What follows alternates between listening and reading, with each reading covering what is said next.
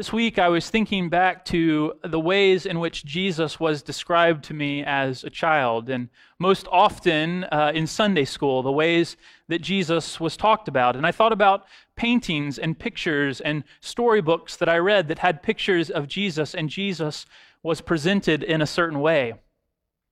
Jesus was always, it looked like maybe 6 foot tall or taller. He always had perfectly combed hair, a perfectly groomed beard. I remember there was a painting in my house, maybe it was a sketch, but it was Jesus, and he was wearing a white garment, and his hair was perfect, and he had a sheep draped over his shoulders.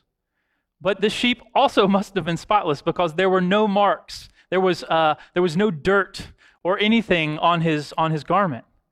Jesus was always presented in a way where he was perfect, presentable all the time.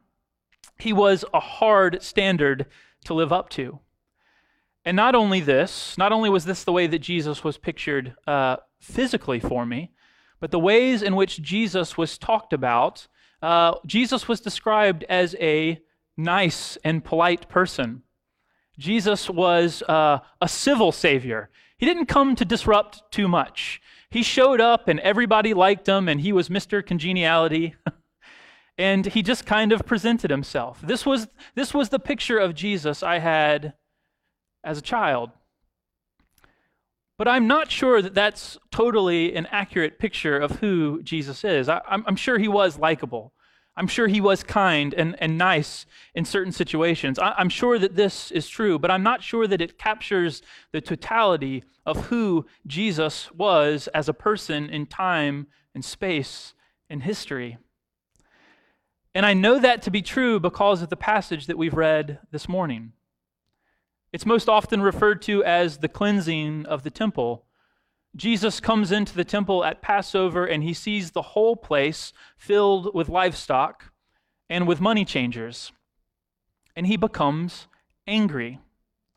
And I know that this is an important story because the different gospel accounts sometimes choose to tell a specific story, whereas another gospel account might choose to leave it out.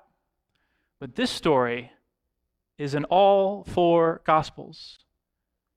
When a story shows up in all 4 gospels, it kind of tells you that this is a central piece, a characteristic that everyone should know about Jesus. This is something central to who he was and is. This was part of his message to the people at that time and to us today.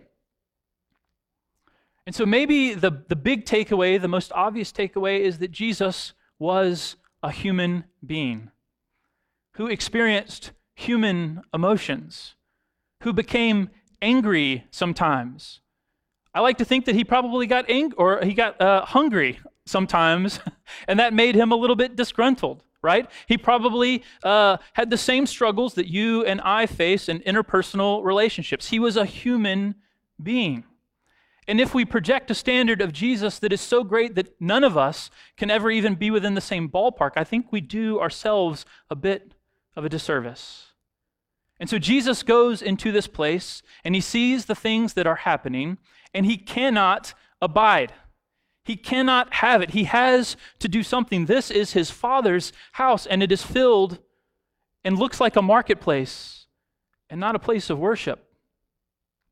Now, I've heard this story preached on 100, if not 1,000 times. I've listened to sermons, I've sat in church, I've read books, and almost everyone always goes, yes, Jesus was angry, but this was a righteous anger. This was a pure type of anger. This is an acceptable form of anger. And I think that that's because sometimes in church, we become a little bit too focused on behavior modification rather than personal and inward transformation. I truly believe this. God is less concerned with you keeping a list of do's and don'ts for the entirety of your life. And God is more concerned with your heart changing so that you see and act in the world that is in a way closer to the way that Jesus actually lived. And so it's okay for us sometimes to get angry. Anger is an acceptable human response. Anger it's okay when we look into the face of the unjust, into the face of exploitation, into the face of unfair treatment. And so the gospel doesn't give us a lot of details about what this marketplace consisted of. But I think if we look around today, we might be able to imagine what was happening. People from all over Israel would bring animals to be sacrificed in the temple as an offering to God. But the holiness code required that these animals would be without blemish. And so can you imagine a family coming from their small country town, and they've walked all of this way, they've traveled to a place only to arrive there and for someone to tell them that the animal that they have brought really isn't up to par. But guess what?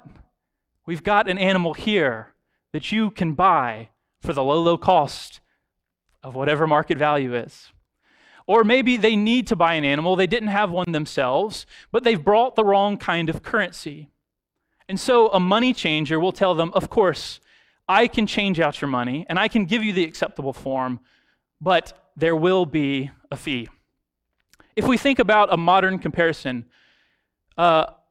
check cashing, payday loans, and overdraft fees are billion-dollar industries in our America.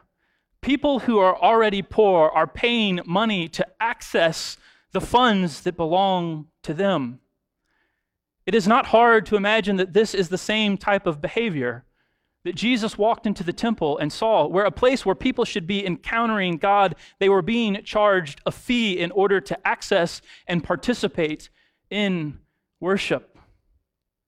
This is something to get angry about. And this was not impulse on Jesus' part. If you read the scriptures carefully, Jesus doesn't just lose it. He takes the time to stop, to survey the scene, and then to make his own whip. Have you ever made a whip? Probably not. But I can tell you, it doesn't just happen in 30 seconds. So he takes these cords and he puts them together and he begins to drive out the animals and he begins to turn over the coins and the tables and he begins to make an entire mess of the whole thing, because what is happening there is not in line with what this house of worship is supposed to be about. And perhaps there is no better time for us to talk about this scripture on the day where we're having our own annual business meeting. Because we need to put in check to make sure that we are not taking advantage of people, that we are not asking people to pay any type of fee or putting up any type of obstacle that would allow them to come to this place and to worship and to access community and to interact with God. We need to remove every barrier and every obstacle. It needs to be available to everyone, and not just people who look like us or live like us or live in the same gated neighborhoods as us. This needs to be open, truly open. And about 3 weeks ago, I was on Facebook. I saw someone post a prayer so short, it was like a sentence long, that said, "Father, forgive me for all the times that I have sat down at tables that I should have turned over." I have repeated that prayer every day for the last 3 weeks, sometimes multiple times. Because the truth is the temple didn't go from a place that was pure and undefiled to a pure marketplace overnight. But this happens with a slow creep, where we allow a little bit in and a little bit in and a little bit in, and we make an excuse to do a little bit more or maybe a little bit less until somewhere down the line our places of worship are unrecognizable to what they began as originally. 2 weeks ago I told you that Lent is like a time of spring cleaning.